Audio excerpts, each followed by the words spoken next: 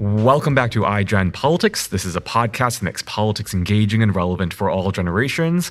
This is Victor Shi. I'm currently a sophomore at UCLA, was elected as the youngest delegate for Joe Biden, and also co-host this podcast. And I'm Victor's co-host, Jill Wine-Banks. I'm the author of The Watergate Girl, an MSNBC legal analyst, and the wearer of #Jill's Pins. And today's pin is a very special one for our guest, Heather Cox Richardson. It is a sword, a Confederate-era sword representing her expertise in the Civil War. And what's so important is that by studying history, we can gain a better understanding of the present and the future. It can show us the warning signs to past disasters that can prevent our having them recur. It can help us solve our current problems, and it can inform us of options that have worked in the past and those that haven't. For those of us seeing parallels to other failed democracies, the expertise of a historian is desirable, and today, as our guest, we have exactly that, an eminent historian, Heather Cox Richardson, whose expertise will inform us about how to protect our democracy. Her special knowledge of the Civil War and the Republican Party will help us make sense of the transformation of the Republican Party into a Trump cult with no particular policies or platform. She will help us understand what Democrats can learn from history in order to save our democracy. I am very excited to have Heather as our guest on iGen Politics because I have come to know her by reading her nightly newsletter, Letters from an American, which helps me understand the events of the day. And proof of that is obvious from anybody who reads her newsletters, but last night, we're recording this on Monday, which is the day after the tragic mass shootings in Buffalo and Orange County, California, and a killing in Chicago's Millennium Park underneath the Bean of a 17-year-old by another 17-year-old. And in terms of what we can learn from history and the Civil War, she told us that in her newsletter last night. She gives us facts and cites her sources so that it's totally reliable. It and the Hubble newsletter are the last things I read each night. If you don't subscribe, you should. Heather's newsletter is, as of December 2020, the most successful individual paid publication on Substack, but you can try it for free and then decide if you want to register for it, and then you can decide how much you want to pay. It's totally up to you. See our show notes for how to do that. So based on all this, you can tell that this is going to be a very enlightening episode. And Heather, I want to give you some more background before you hear from her. You should know that she teaches courses on the American Civil War, the Reconstruction era, the American West, and the Plains Indians at Boston College. Before that, she taught at MIT and the University of Massachusetts Amherst. She has authored 6 books on the Civil War, Reconstruction, the Gilded Age, and the American West. She's covered topics from Abraham Lincoln to Theodore Roosevelt. Her most recent book, How the South Won the Civil War, was published in 2020. And she's currently working on another book.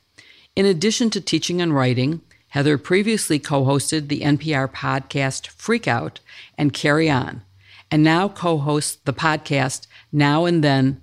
In February 2022, you may have seen Heather interviewing President Joe Biden in a wonderful interview, which we will also post a link to in our show notes. Thank you, Heather, so much for joining us. We are so looking forward to this conversation. Oh, it's such a pleasure to be here. Thank you, Heather. And as one of what I consider to be the leading historians of our time, and someone who I am sure most of our audience has seen either on television or who has read your brilliant newsletter, which I very much enjoy. In fact, I never miss a day because it combines history and current events in a way that makes sense of current events. And so I want to start because your expertise is in the American Civil War, Reconstruction, and how can that inform our decisions today? In your newsletter, history, especially the Civil War, is often a point of reference. And so tell me how you connect the history and give me some examples that we can use to show how we can decide issues of today. Well, in many ways, we're still living Reconstruction. We're still working out the problems of Reconstruction, because what the Civil War did is it rededicated America to the idea that all people were created equal. Now, there are caveats around that, of course, then and now still.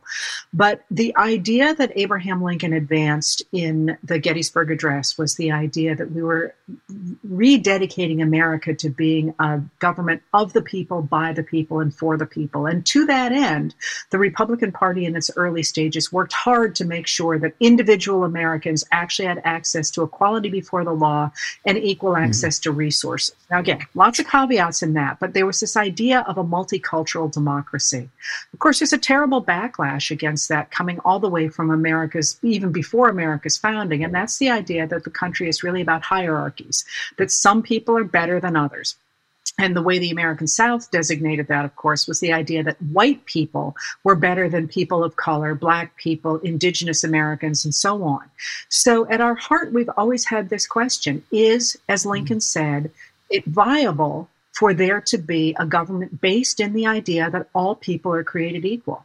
And if you take that as our baseline, Reconstruction is a great moment, because it's a moment when the Republican Party and the American North, for the first time, really tried to put a multicultural democracy into place. Again, lots of errors, lots of things, people they didn't include, but the idea was absolutely there. And the backlash against that was really interesting in that moment, because once the government got its back behind the idea of the Department of Justice guaranteeing that the federal government could protect rights within the states, and once we got the 15th Amendment to the Constitution, white supremacists began to say, hey, we didn't have any problem with Black people. They're totally cool. We don't mind Black equality. What we mind is poor people getting to vote, because they're going to vote for things like roads and schools and hospitals, and that's going to cost tax dollars. And since they don't have anything, that money can only come from people who have property, and those people are all white. So letting poor people vote in America according to their construction meant that there would be a redistribution of wealth from people with stuff to people without stuff. And they explicitly in 1871 called that socialism or communism.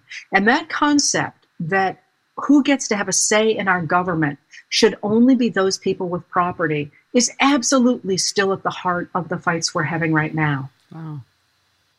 Wow. And do you think those fights, which I would say we've reached a point where the divide is so enormous that I worry that we could be on the precipice of another civil war. And so I want to ask, first of all, if you think we are at that point, and if so, what would that civil war look like? How would it be fought? Well, it is worth remembering, of course, that Russian propaganda has been pushing the idea that we are going to have a civil war for quite a while. You know, that's been on the table from the sort of the propaganda wing for a long time, and that's something that the right has pushed very hard. I will say, though, that this moment looks very much to me like the 1890s, and Americans forget just how violent the 1890s were.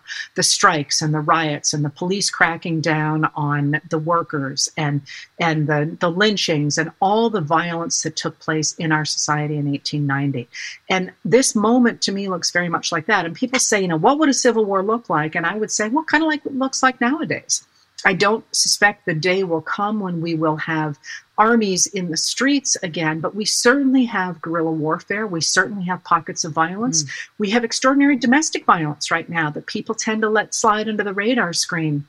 That I think is incredibly important. And that low, well, I wouldn't call it low-key violence, that sort of ubiquitous violence is already with us. Now, of course, what people like me are very, very concerned about is this new moment in American history, which certainly appears to be the rise of,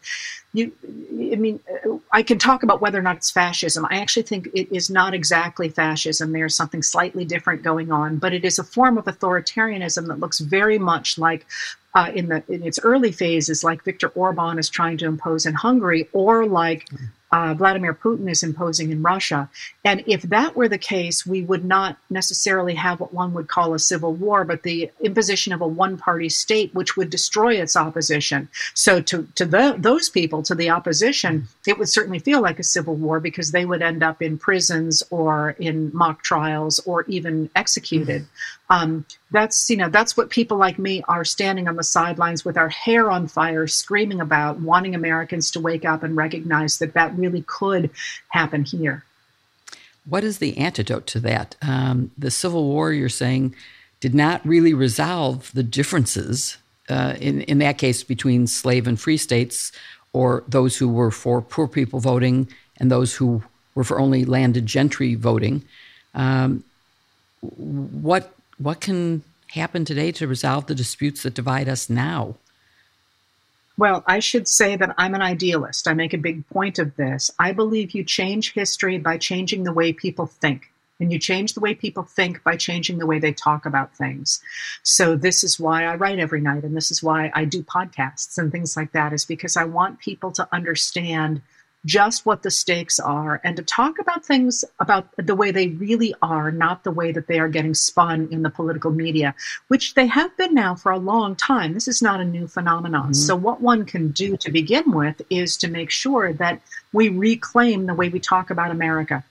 Again, this has its roots in long-term American history. In the 1850s, of course, the enslavers in the South made sure that no information from the North and from Lincoln could get to their voters because they were concerned about those voters, understanding just how badly human enslavement was hurting them as well. We get the same kind of propaganda in the 1890s, again in the 1920s, and of course we've seen it since the decline of the Fairness Doctrine in the Reagan administration. So this idea of making sure that propaganda does not reign unchecked is enormously important. But then I would say the other things to look for and to work for are voting, fair voting. The fact that the Republican Party at this point has so severely skewed our representational system is at the heart of all of our issues, and they were able to do so in part because of their use of propaganda.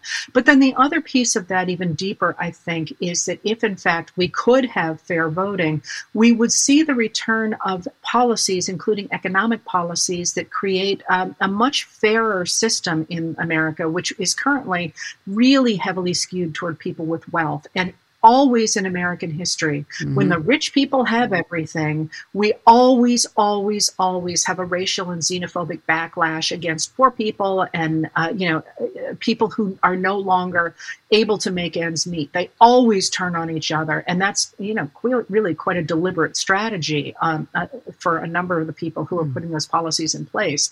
And once we actually were able to vote in such a way that we got, for example, legislation like the Build Back Better Act, like childcare, like universal health care, like lower drug prices, all those things that would really help most Americans, I think that would draw a lot of the fangs of the anger and the hatred we're seeing right now. So let's go back in history a little bit. We've talked about Lincoln. You've written extensively about the Republican Party that once supported Abraham Lincoln and specifically noted that the economic vision of the party back then included a role for the federal government very different from the version of today's GOP. And so I'm wondering if you can tell our audience briefly what the Republican Party 150 years ago believed. So the Republican Party is really interesting. Both political parties are. And one of the things that I like to emphasize is they are not one side and the fitting opposite side. It's not yin and yang. It's kind of like a basketball and, a lilac bush. They have their own internal logic that doesn't mesh except very rarely, like the election of 1884 is one where you really do get one side and then the other side. In general, they have their own ideologies, and both of them are deeply rooted in who we are as people and who we are as a country. And we need two healthy political parties in order to preserve democracy, which I'm happy to talk about. It doesn't necessarily have to be the parties we have now, but we do need to have two. Now, the Republican Party is really interesting because when it rises against what people at the time knew as the slave power. And what they meant by that was the gradual process by which a few very wealthy enslavers, these tended to be people who owned more than 50 other human beings. They made up less than 1% of the population in the South, let alone in the entire country. And they had managed to take over the Democratic Party and through it then the national system. They managed to take over the Supreme Court of the United States. They managed to have control over the president, and they had the Senate. What they didn't have was the House of Representatives. And what happens is in 1854, Congress, under enormous pressure from that Democratic president, goes ahead and passes the Kansas-Nebraska Act. And the Kansas-Nebraska Act gets rid of the Missouri Compromise, which had kept human enslavement out of a lot of the West. And by enabling those large Southern enslavers to bring their chattel, their human property, into that land, what it would mean is that new states that were established in the West would be able to overawe the North and the free states in the House of Representatives as well as in all the other branches of government. So a lot of Northerners who could not care less about the lives of Black Americans and certainly had no objection to enslavement within the states said, wait a minute, if we get rid of the idea of there being free states, states where, men on the make like me can work hard and be equal before the law and have access to resources, we're going to end up with a nation that is entirely dominated by enslavers, and they're going to hurt people like me. I'm not going to be able to afford land. I'm not going to be able to work my way up in that system. And when that happens, they take a stand against the slave power. Now, they don't actually, and they do incredibly well in the congressional elections of 1856, but they don't actually have a philosophy until 1859. And it is Abraham Lincoln who gives them that philosophy. And he says, look, we have a problem in this country. The enslavers, characterized by South Carolina Senator, a man named James Henry Hammond, who had stood up on the floor of the Senate in 1858 and said, equality, that's stupid. Nobody ever had equality. God didn't want equality. Well, the way the world really works is that there's a few of us who are smart and we're well-connected and we're wealthy and we're white and we dominate everybody else. The vast majority of people are, he calls them mudsills, which are the pieces of wood that are driven into the ground to support a house. So they're mudsills. They work hard, they're strong, they're the ones who produce all the goods, all the capital, but they really, if you let them actually have access to the stuff they produce, they just waste it in, food and shelter and partying. He doesn't use that word. He says, we need to have a society where the government is arranged in such a way that people like me get all that capital. Because if we get all that capital, we're going to be able to use it in the ways that are best for society. So we're going to have fine art, and we're going to endow colleges, and we're going to use our land in such a way that it's going to produce a huge amount of cotton in this case, which is going to put clothing on people around the world, as in fact it was doing in the 1850s. And this is the way society should work. A few rich guys should run everything. And Lincoln, who is of course brilliant, looks at this and he's like, what are you talking about? I'm a mudsill. Like, literally, I grew up in a cabin that only had 3 walls when they lived briefly in Indiana. And you're an idiot. First of all, you have your job only because somebody gave it to you. And second of all, Hammond, even in that time, was known for raping both his nieces, but also his enslaved population. And he's just a thug. He's just nasty. He's a horrible man. So Lincoln looks at this and he says, no, this is not the way the world works. The way that the world works best is when the government doesn't support people like him, because he doesn't call them out by name, although he uses the word mudsill and makes it clear what he's talking about. So because they get essentially fat and lazy. They don't need to innovate. They don't need to think. They don't need to do anything but, count their money, basically. So he says the way that the society works best is if the government supports men on the make, people at the bottom of the totem pole, people who are just starting out, and make sure that they have equal access to resources and equal access to the law, because those people are innovators, they think, they work hard, they want to provide for their families, and because they are able to produce more than they can consume, if you invest in them, they will produce enough to support the next people, the shopkeepers and the shoemakers, which is a very, very labor-intensive skill in the 1850s. And then on top of them, there'll be a few major producers, bankers and maybe a major industrialist or two. But they, in turn, will hire people at the bottom, and the whole cycle will start again. And that idea of the Republican Party, that idea that the world is really a sphere, it's a circle in which people at the bottom support the next group, support the top, which supports the bottom, was the idea of the original Republican Party. The problem, of course, was that it's very easy to take that idea that we're all in this together and turn it into, we need to help those people at the top because they're the job creators. And that happens repeatedly throughout Republican history. It has a bunch of stages. But that original idea that you're going to help people at the bottom and thereby help everybody is the one that Lincoln embraces, and then Theodore Roosevelt, and then in his day, Dwight Eisenhower. Sounds like a complete switch to the Democratic Party now versus the Republicans, where the Republicans still believe in trickle-down economics. Well, and trickle-down, as David Stockman said when they were first putting that system in place under Ronald Reagan, was another way to say trickle-down economics. The idea of supply-side economics was simply trickle-down economics. The Democrats are a little different, though. Their ideology comes from a different place. It comes from an earlier place and a different situation. The Democratic Party is going to form in 1828 to 1830 around Andrew Jackson. Really complicated forming because Andrew Jackson said one thing and did another. But that's that if you step back and look at what the party did, what the Democrats have always stood for is the recognition that people that the people at the bottom need to have equal representation in the government so that power will inevitably rise. It will inevitably go to a small group of people, and somebody has to keep their finger on the scale to make sure that the people, that the most of people actually have representation by the government and things don't get skewed too much to the rich. So I always kind of look at the early days of the Democrats as a line, kind of like a teeter-totter or a seesaw, and the Republicans as a circle. The idea that there's going to be this web that goes on. And as I say, they're not exactly mirrors of each other. They're both embedded in our society, and at different times, some of them have served us very well or very poorly, and vice versa. And so what do you consider to be the most important turning points for the Republican and Democratic parties in terms of understanding current events? I'm going to start with the Republican Party because, no, I'm not. Actually, I'm going to start with the Democratic Party. There are two important Democratic turning points. The first is FDR and the rise of the New Deal.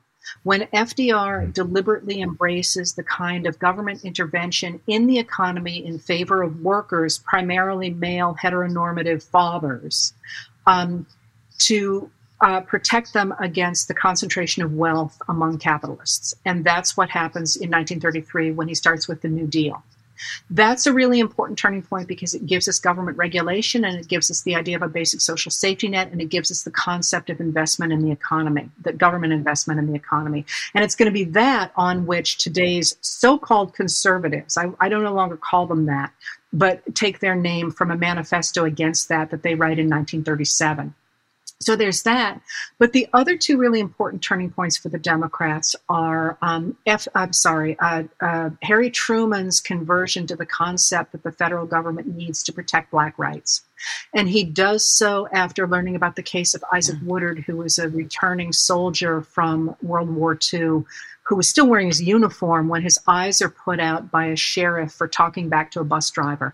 And Truman, who was sort of a normally, racist Missouri boy, who hadn't paid really that much attention to racial issues, looks at that and says, this is not okay. The federal government has to protect equality in the states as it was supposed to do after the 14th Amendment.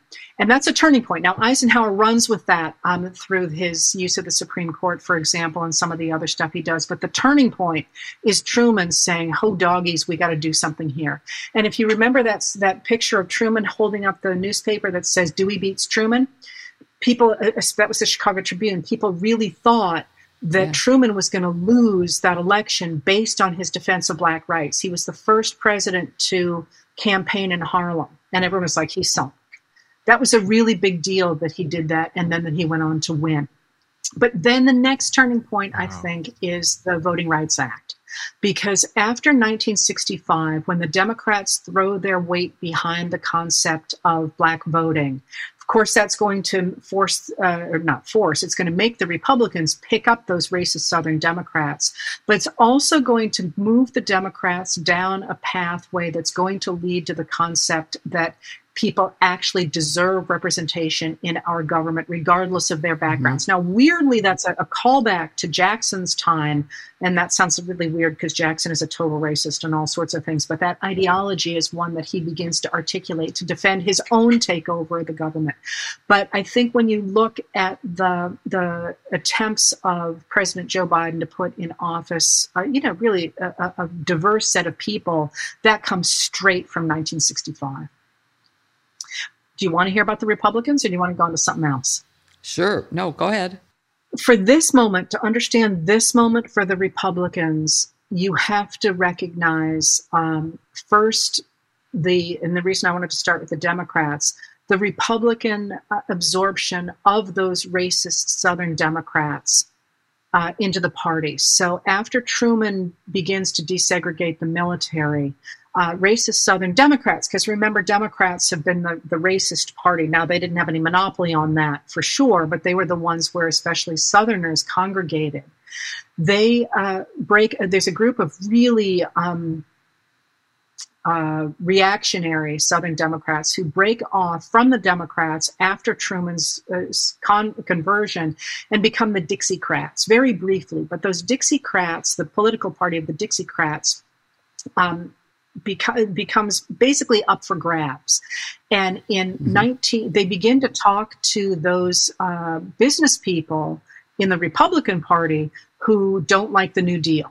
So what they're going to do is they're going to mold together with that Republican branch, which, by the way, they laid the groundwork for in 1937 under that document I told you about.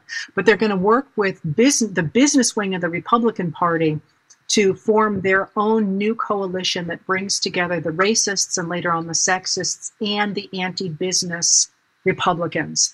And that wedding is going to be really obvious with the nomination of Barry Goldwater, Arizona Senator Barry Goldwater, for the presidency in 1964. And if you remember that scene, and you can see it on YouTube, the delegation that actually puts Goldwater over the top to win the nomination. Goldwater is a pro-business Republican who has come out strongly against the idea of the federal government enforcing business regulation or civil rights. The state delegation that puts him over the top is the delegation from South Carolina. And that's really deliberate. So in the election of 64, Goldwater picks up his home state of Arizona and 5 deep Southern states. With that, with the recognition that you can break apart the Democratic coalition in the South by appealing to those racists, the Republican Party in 1968 makes the play for them. And that's when the Republican Party shifts dramatically to becoming what was essentially the old reactionary Southern Democratic Party. So that's an important moment. And the other important moment is the rise of Reagan, because the Reagan Revolution highlights that anti-business regulation part of the coalition, but with, at the time, what were identified as dog whistles, but in retrospect are neon lights, the racism that Reagan harnessed with things like the welfare queen, the idea that there was this black woman who was taking money from all sorts of non-existent husbands, and he really weaponized the idea of the social welfare net, the social safety net, as something that was sucking tax dollars out of white taxpayers. Again, a hark straight back to Reconstruction. They use the exact same language. They use that, and that combination of the anti-regulation pro-business wing with that racist and by then sexist wing, it's Nixon brings sexism in, that creates an entirely new political party. Now, they had certainly nodded that way in the 1870s, 1880s, 1890s, and in the 1920s. But with the increasing dislike of the economic policies of that party, the Republican Party, beginning in the 1980s, first of all, weds itself to the Christian evangelicals, who begin to vote in large numbers, which they hadn't before. And it also begins to skew the voting system. So by 1986, the Republicans are talking about Democrats stealing elections after the 1993 Motor Voter Act passed by the Democrats. Republicans begin to insist that every time they lose an election, it's because the Democrats cheated. And so by the late 1990s, they begin to suppress the vote in places like Florida. Lots of people focus on the 2000 vote in Florida and the few hundred votes that gave the election to George W. Bush. But in fact, before that election, up to 100,000 Democrats had been thrown off the rolls. People tend not to pay attention to that. So what happened is with this increasing manipulation, both of the system, you also get in the Republican Party by the 2000 aughts a real escalation of rhetoric. So this idea somehow that this all started with Donald Trump is just wrong. What Donald Trump did is he provided a snapshot or a mirror of where the Republican Party was at that moment. Now, what's been interesting for me since then is the degree to which the Republicans have embraced authoritarianism, because authoritarianism is actually not good for business. And I'm really quite surprised to the degree to which people like Mitch McConnell have sort of looked the other way as figures like Florida Governor Ron DeSantis has essentially begun to use his state government as a theocratic tool to impose a certain set of religious values on the state of Florida that actually hurt places like Disney. And so that's a real shift that who knows where it's going to lead. It's amazing how informed we can become from seeing from the 1850s this trend line and how bad things are for us now. So is it possible to come to a time when we can again have functioning political parties, bipartisanship? I mean, right now we are, and I mean, you've mentioned things that resonate with me. Nixon's Southern strategy certainly played a role in this. And actually, one other question I have to ask about Nixon is I am convinced that if we had held him accountable, and I don't mean just by forcing him to resign, but actual criminal indictment, something that I fought for at the time and would fight for again, do you think it would have made a difference to how Donald Trump behaves if he knew that criminal indictment of a president, and I would have fought for indicting Nixon while he was the sitting president because the evidence was quite clear, and certainly in the moments after he resigned and was the former president, just an ordinary citizen. Do you think that would have made a difference to how Donald Trump, at least, if not the whole Republican Party, behaved? 1,000%. I think if Nixon had been held to account, even if he weren't found guilty, if he had been held to account, there would have been no Iran-Contra affair, there would have been no weapons of mass destruction, and there would have been no election of Donald Trump. I think that was a huge error. What do you think? I certainly do. And I think, Victor, what do you think? I agree too. That's fascinating to me. Yeah.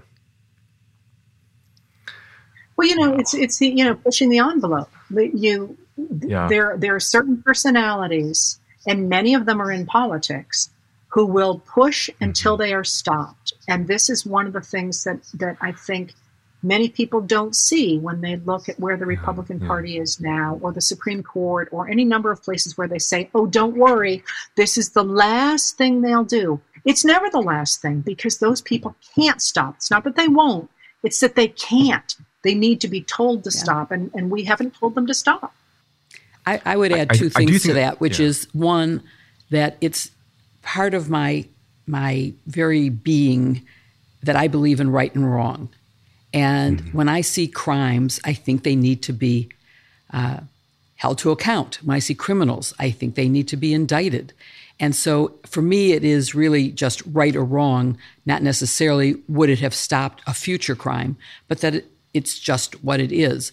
But I do also think it would have stopped future crimes, and that Donald Trump has been the beneficiary of this, and then using it sort of as historic precedent. Well, it didn't happen before, so it can't happen to me either.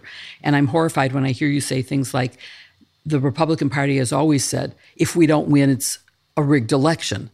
I didn't realize that went back before Donald Trump. I thought it was really just Donald Trump. But thank heavens we have a president now who I think has brought decency back in many ways. And I know Victor wanted to ask you about your interview with President Biden. Yeah, so we'll include that in our show notes because it was such a good interview. And you interviewed President Biden. I'm wondering, first of all, how you snagged that interview. I didn't snag that interview.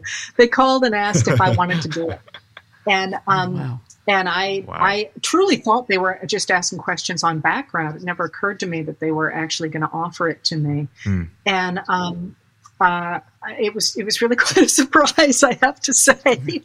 And I hadn't paid enough attention because I'm a historian. Like, I know President Biden probably better than almost anybody because I read everything he writes the same way I know most presidents better than anybody does. I promise you, I know Benjamin Harrison better than anybody else in the world because I've read all of his speeches, but they're not real people to me. They're real. I mean, they existed, but they're on paper.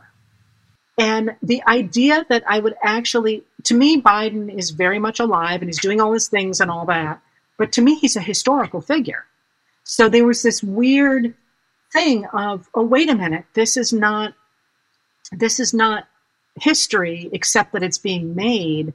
It was a very weird thing for a historian to interact with a living president, just because that's not, I almost wanted it to be on paper.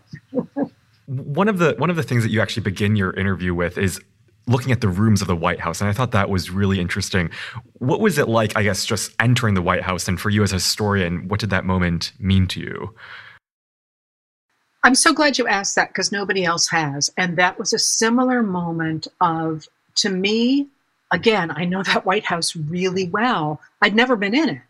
But I know it as a historical place. I know the stories of Thomas Jefferson having the enslaved people put up basically shrines to the American West. I know about Lincoln looking in the mirror and seeing his shadow. I know all the stories. And it's definitely like that. The rooms are small. It's beautifully, beautifully kept. Every place you look, there is some object of art that is famous and that evokes sorts of memories and ideas to people like me. But at the same time, it's an office building. And so there's this weird, like, we're in the China room, and that's, Grace Coolidge, and there's, Lady Bird Johnson's China. And, of course, I know the story of Lady Bird. And then there's a whole room full of, 20 and 30 somethings who are running 21st century recording equipment, and that sort of history interfacing with now was it was almost like watching a split screen for me, and was absolutely fascinating. That is really interesting. And so getting into the interview, there were so many things you could have talked about with President Biden, but especially one who assumed office with so many difficulties. How did you narrow down what you wanted to talk about with him? It's totally easy because, again, as a historian, I read every day. I read the Treasury releases, I read State, I read the White House, I read the newspapers. I mean, I read constantly. So I know all the policies. And I was not under any illusions that anybody was going to tell me something that wasn't already public knowledge. So for me, the question was, what can I ask him that will give me information that he is willing to give me that nobody else has asked? And the answer to that is, again, as a historian, I see him as a transformational president. Good or bad, I don't know, but a transformational president. So I wanted to know what was in his head about that. So I asked questions that I hoped would lead to what it was like for him to be in transitional moments and transformational moments. And that was an important one, of course, because he had just named, hours before, Judge Ketanji Brown Jackson to the Supreme Court. And I knew that he had been on the Senate Judiciary Committee for like a gazillion years, and that he had taken control of it from Strom Thurmond from the former Dixiecrat who had switched to join the Goldwater campaign in '64 and had gone ahead and promised Nixon that he would bring along the reactionary Democrats, so long as Nixon promised he wouldn't use the federal government to mess around with integration in the states. So I wanted, I started with that. You were there. What did that look like? And then just wanted to see how he talked. Now, I expected him to say some things he didn't. And that's, again, a funny thing for a historian because, I think I know why I think he's transitional. But he apparently doesn't think the same thing. And, of course, we all know I'm right and he's wrong.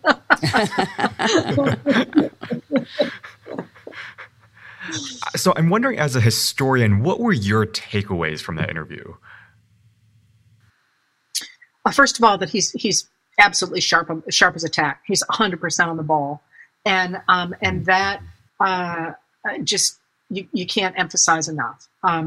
Which, it's hard to talk for, I think it was 38 minutes with no notes, no information ahead of time, broad strokes on a number of different topics. It's like 5 o'clock on a Friday afternoon, and there were a few things going on. There was the Supreme Court nomination. Oh, and there was a war, the biggest war in Europe since World War II. And I believed until the last second they'd cancel it, but he was sharper than I was at that hour, let me tell you. So that was the first piece that I thought was important. But I think the second piece was exactly what Jill pointed out. He's an exceedingly decent man who sees just how important this moment is in American history. And he's doing his absolute best to be doing what is right. Is he getting it right all the time? No, nobody does. But I left far more impressed with his heart and the brains that went with that than I had expected to. I tend to be a little bit cynical about presidents because I study them and I know they're just people and they got a lot on their plates. But I tend also, I think, frankly, to be a little bit scathing of politicians, to judge them pretty harshly. And I felt just the opposite with him. And what amazes me is that it's not just President Biden, it's the people who he's put into his administration. I think of Jen Psaki, who really restored decency to the press briefing room. So it seems like it's this whole administration that's coming together, at least, to hopefully, like he says, restore the soul of the nation. Although let me interrupt for a second, Victor, because in the interest of complete fairness, Victor and I both ran and were elected as Biden delegates, and both of us felt, I can only speak for myself. I mean, I felt that his decency was something we very much needed, and that his middle-of-the-road positions were also what was needed at that time in our history, and that was the way to winning the presidency. That when you have a right-wing extremist on one side, having a left-wing extremist on the other is not the answer to bipartisanship and getting things done in America. So I just want to make clear to our listeners that both Victor and I are long-term supporters of President Biden. The other thing that's really interesting to me about him as a historical figure is that I made it a point earlier to talk about how FDR really focused on men, on working men. And that is not exclusive to FDR. The whole idea for Social Security really came from Frances Perkins, his Secretary of Labor, the first woman to be in the cabinet as Secretary of Labor. But that she focused on providing for certainly the widows and children of disabled men, but the centerpiece of American life under that New Deal incarnation was essentially a working man with a wife and children. So a heteronormative white man, basically white male. And that's been the model now ever since. And the idea that you should have social support networks focused on any other kind of American, they were always kind of on the fringe. And what has really impressed me as a scholar about the Biden administration is that it seems to me, and this is what I was pushing him on, and he didn't really run with it the way I expected him to, is the fact that he has centered children. He has centered children and their caregivers. And that's really, really different because it then does things like it calls for the Build Back Better Act and the idea of childcare, which, quite frankly, in the 21st century, the fact that America does not have good, decent, cheap childcare is crazy. We've been calling for it since 1941. Since 1941. And presidents from both parties have called for it. And, we're almost at 80 years now of people saying, hey, we ought to have some decent childcare. Not to denigrate those people who give childcare, but we should have a system, a cheap, national system.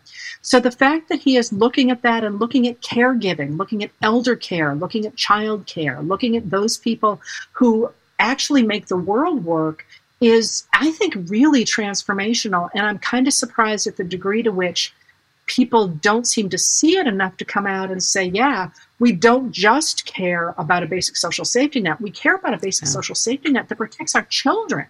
And that, I think, is a really interesting development that I did not see coming.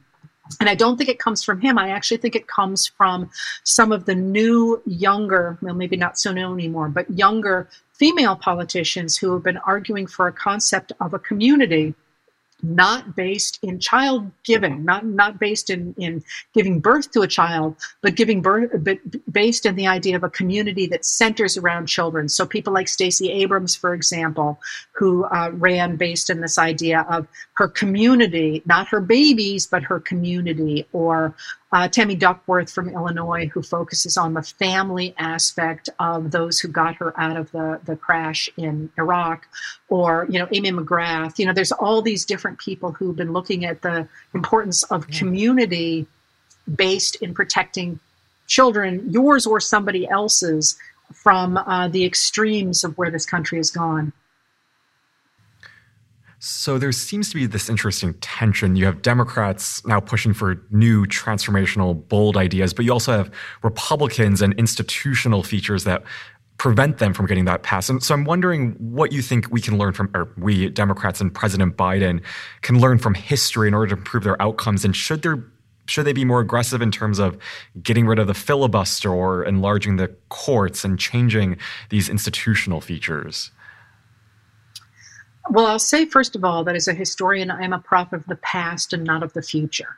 So one of the things that I would like to see is a lot more ideas on the table from younger people, frankly, because this is a little bit odd to say, but the advent of modern medicine and the advent of modern transportation has meant that our current lawmakers are significantly older than they have been at any other time. And while age brings wisdom, it also brings fossilization. And I will entirely own that myself at 59 years old. So I don't appear to be being ageist toward anybody else, but we do need more younger ideas. What worries me is that because our system is currently so dysfunctional, many of the younger people I see seem ready to throw the entire concept of democracy out the window because they feel that it has not worked for them. And I keep saying to younger people, what you are seeing is an aberration in American history. We are on the verge of authoritarianism. This is not the way it's supposed to work.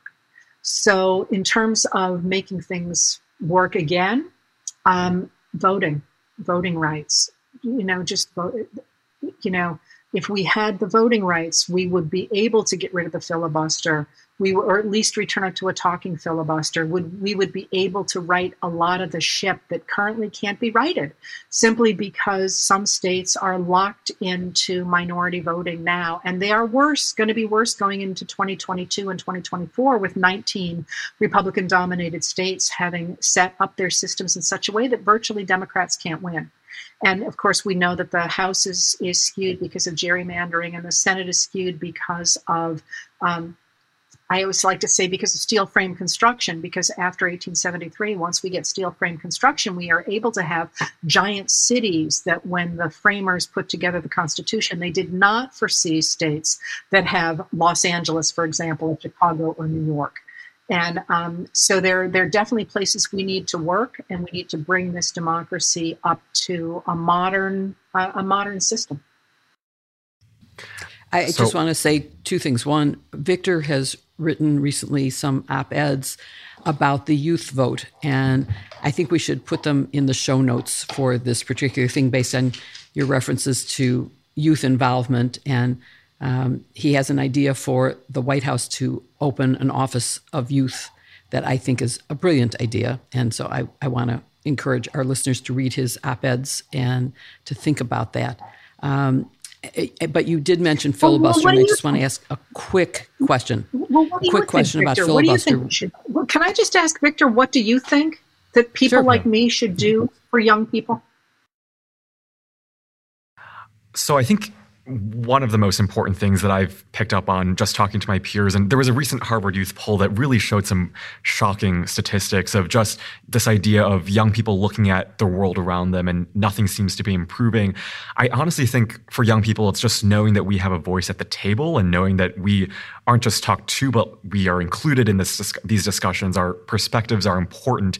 And part of the thing that I wrote last week was having Democrats support more young people running for office, having President Biden hopefully create some sort of apparatus within the administration that would get young people at the table consistently and be a voice to him about what issues he should be focusing on that, I guess, impact my generation. Because a lot of the issues that we're seeing right now just don't seem to be getting better. And I think a lot of it kind of stems from this lack of youth participation in government, I guess the involvement that elected officials don't bring our voices in. And so I'd say just bringing our voices in is probably one of the most important things.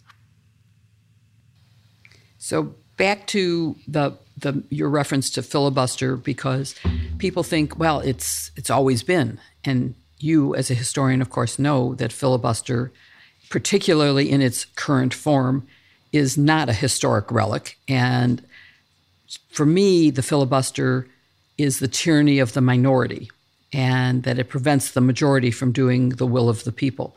But I'd love to have a quick comment from you on filibuster. So basically, the filibuster is because nobody ever came up with a way to stop senators from talking. You know, both the House and the Senate originally did not have ways to make the members shut up. And the House had to come up with one pretty early on. It's actually I believe it's during the War of 1812. They have to figure out how to make their colleagues shut up. And they come up with a system for doing that. The Senate doesn't do that because it's a small group and it's supposed to be a collegial group. So all a filibuster is the ability for people to keep talking to prevent a vote, so they keep on talking.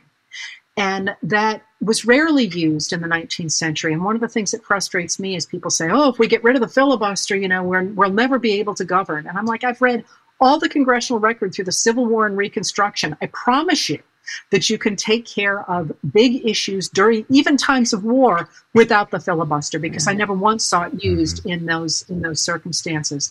But as we know, it was deployed when it was deployed, especially in the early 20th century. It was deployed to do things like stop anti-lynching legislation. It tended to be used by the Southern, at the time, minority to stop the federal government from leveling the racial playing field.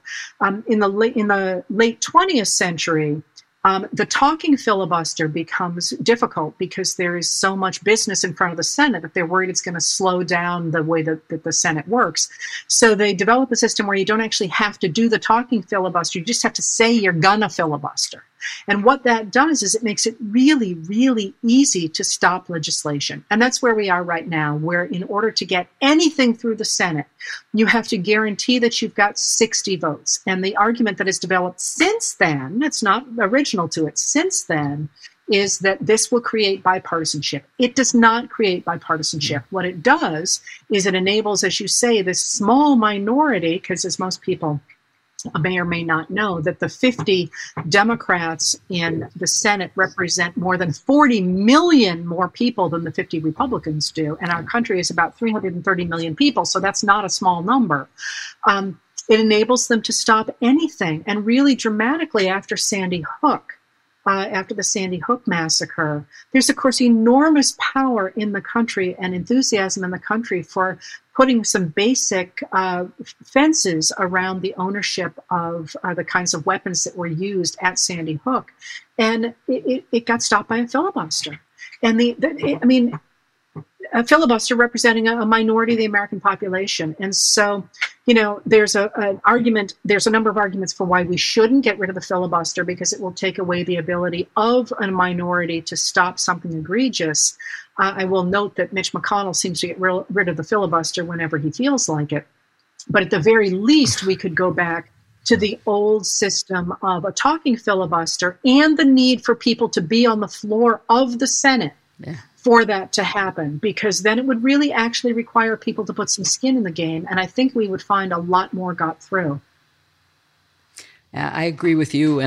But I also think that it's quite possible that if the Democrats don't get rid of it, the Republicans will, as you've pointed out, McConnell will do anything when it's convenient for him. But let's turn to your newsletter, because I am a huge fan of your newsletter. And as I said to you earlier, one of the things I admire is that you help us make sense of the issues of today by putting them in dialogue with history. And so can you just tell our listeners who may not have had a chance to read your newsletter yet, first of all, how you approach writing it almost every day, giving yourself a mental health day every once in a while. And then sometimes you'll send us beautiful nature photographs. This week it was jellyfish, but I've seen lots of other beautiful pictures of countryside. And of course, that makes me think about taking a break too, so that's a good thing. But how do you approach it, and how do you, think about the subjects you're going to write about? And I love that you include citations to facts, which brings us back to how do we get people to read facts and analyze them, even if they are not coming from Fox News. The newsletter began as a way to answer questions that people were asking me at the time about the whistleblower in September of 2019 that was eventually going to reveal then President Donald Trump's phone call to Volodymyr Zelensky, trying to extort him in order to try and throw the 2020 election to Trump over what looked to be his main challenger at the time, Joe Biden. And I was explaining who the people were and what was happening and who the players were. And people asked more and more questions. So one thing led to another, and I started writing the newsletter. But the experiment of using the actual citations, everything is always cited unless it's from one of my own books. And then I just feel like a weenie going ahead and saying, oh, you need to read my book. I sort of feel you should trust me on that one. Or if it's something really common, I don't footnote the Gettysburg Address, for example. But that's part of a reference back to the idea of the Enlightenment, the idea that if we make fact-based arguments, that most people eventually can be swayed by the facts. Now, that's not always true now that we have modern-day psychological operations, but that's a nod to my belief in the Enlightenment, basically. The good aspects of the Enlightenment was not an unmitigated great thing, by the way, but the idea of basing the way society works on facts, it seems to me, is central to what America was based as it was on the Enlightenment values of the founders, and not on religion, for example, or nationalism or militarism. All right, so what I do to come up with what I'm going to write about, and here's a great example. If you read me, you will know I have never mentioned that Elon Musk was buying Twitter. And the reason for that was that I didn't think it was going to happen. And the reason for that was because the way that the purchase was structured, it sure looked to me like there were a lot of places it wasn't going to go through. And there were other things going on at the time, say, for example, the extraordinary fluctuation in the value of Tesla stock that suggested to me there might be other things going on. Now, if that deal actually goes through, I will write about it. But one of the advantages I have is that having read so many newspapers, really, from the past, I know that a lot of stories that seem like the story of the moment disappeared. And other stories that were kind of sleeper stories became huge. And having done this now for 30 years, I think I have a decent view to what matters in the long term. So, for example, when Antony Blinken gave his first major speech before the State Department, I read it, and it was not covered widely at all, but I read it, and I was like, whoa, doggies. This is a whole new way of looking at America's relationship to the rest of the world. This is really important. Well, of course, now it's turned out to be that way because of the way that they have reworked NATO and our allies and partnerships. But so when I look at the news, as I have already begun to do for today, I look for the long trends. What do today's stories say about longer trends in American history? And of those, how do I look at them in such a way that they can provide a snapshot for today? Because one of the things that I've pulled from with the title, Letters from an American, is Hector St. John de Crèvecoeur, Letters from an American Farmer, which took a look at the question in the early 19th century, what is this American, this new man? So I'm always trying to see what America is, but I'm also nodding to Alistair Cook's Letters from America, in which once a week, that British observer would try to take a snapshot of America by looking, for example, at a tattoo artist or at the news media, or, he was always looking at one other thing. So I don't always do it. There are some days that are just news roundups, but I try to take a snapshot of the country on this day and to make sure I've included the things that a graduate student in 150 years will say, oh, that's the moment that happened. So instead of looking at the day's news, I'm really looking at it from 100 years in advance and trying to pick out what's going to matter and what isn't. And there's a lot. I actually have files of citations that I have not used yet that I want to talk about, but I just haven't had the room or the theme yet to do that because so much is going on. I think it would be much easier if we had like half as much information coming at us as we do. I originally said that I would only talk about the Trump administration, nothing around it, just the Trump administration. And then someone said, oh, you got to do the whole country. I said, you can't. It's not possible to do. Well, what am I doing now? And then then we got the war in Putin's attack on Ukraine. And it's like, I can't ignore that, and pretty soon I'm going to have to look down to, you can see if you read me that I've started to nod toward the American economic relationship with the South Asian countries. I mean, it's exciting. I get to learn a lot, but it's an awful lot to cram into 1,200 words a night. Well, that's all the more reason for our listeners and viewers to check out your Substack newsletter. To close out the podcast, we usually end with some advice for young people. And for young people who may be thinking about a major, what would you say to them about the value of majoring in history? Historians can do anything because what we do is we take a lot of information and we digest it, and then we tell it to an audience. And an audience might be your partners in your surgical firm where you're trying to explain why you think it's a good idea to get a certain piece of equipment, or it could be the American people. You need to figure out what your audience is, but we can do anything from the law to banking to business consulting to engineering, you name it, historians can do it because what we really study is how and why societies change. And we are all part of that enterprise, whether we call ourselves historians or not. So one last question. We've talked about some difficult subjects today, and our political system right now, we before we recorded, we were talking about just how grim the world is. What gives you hope for the future?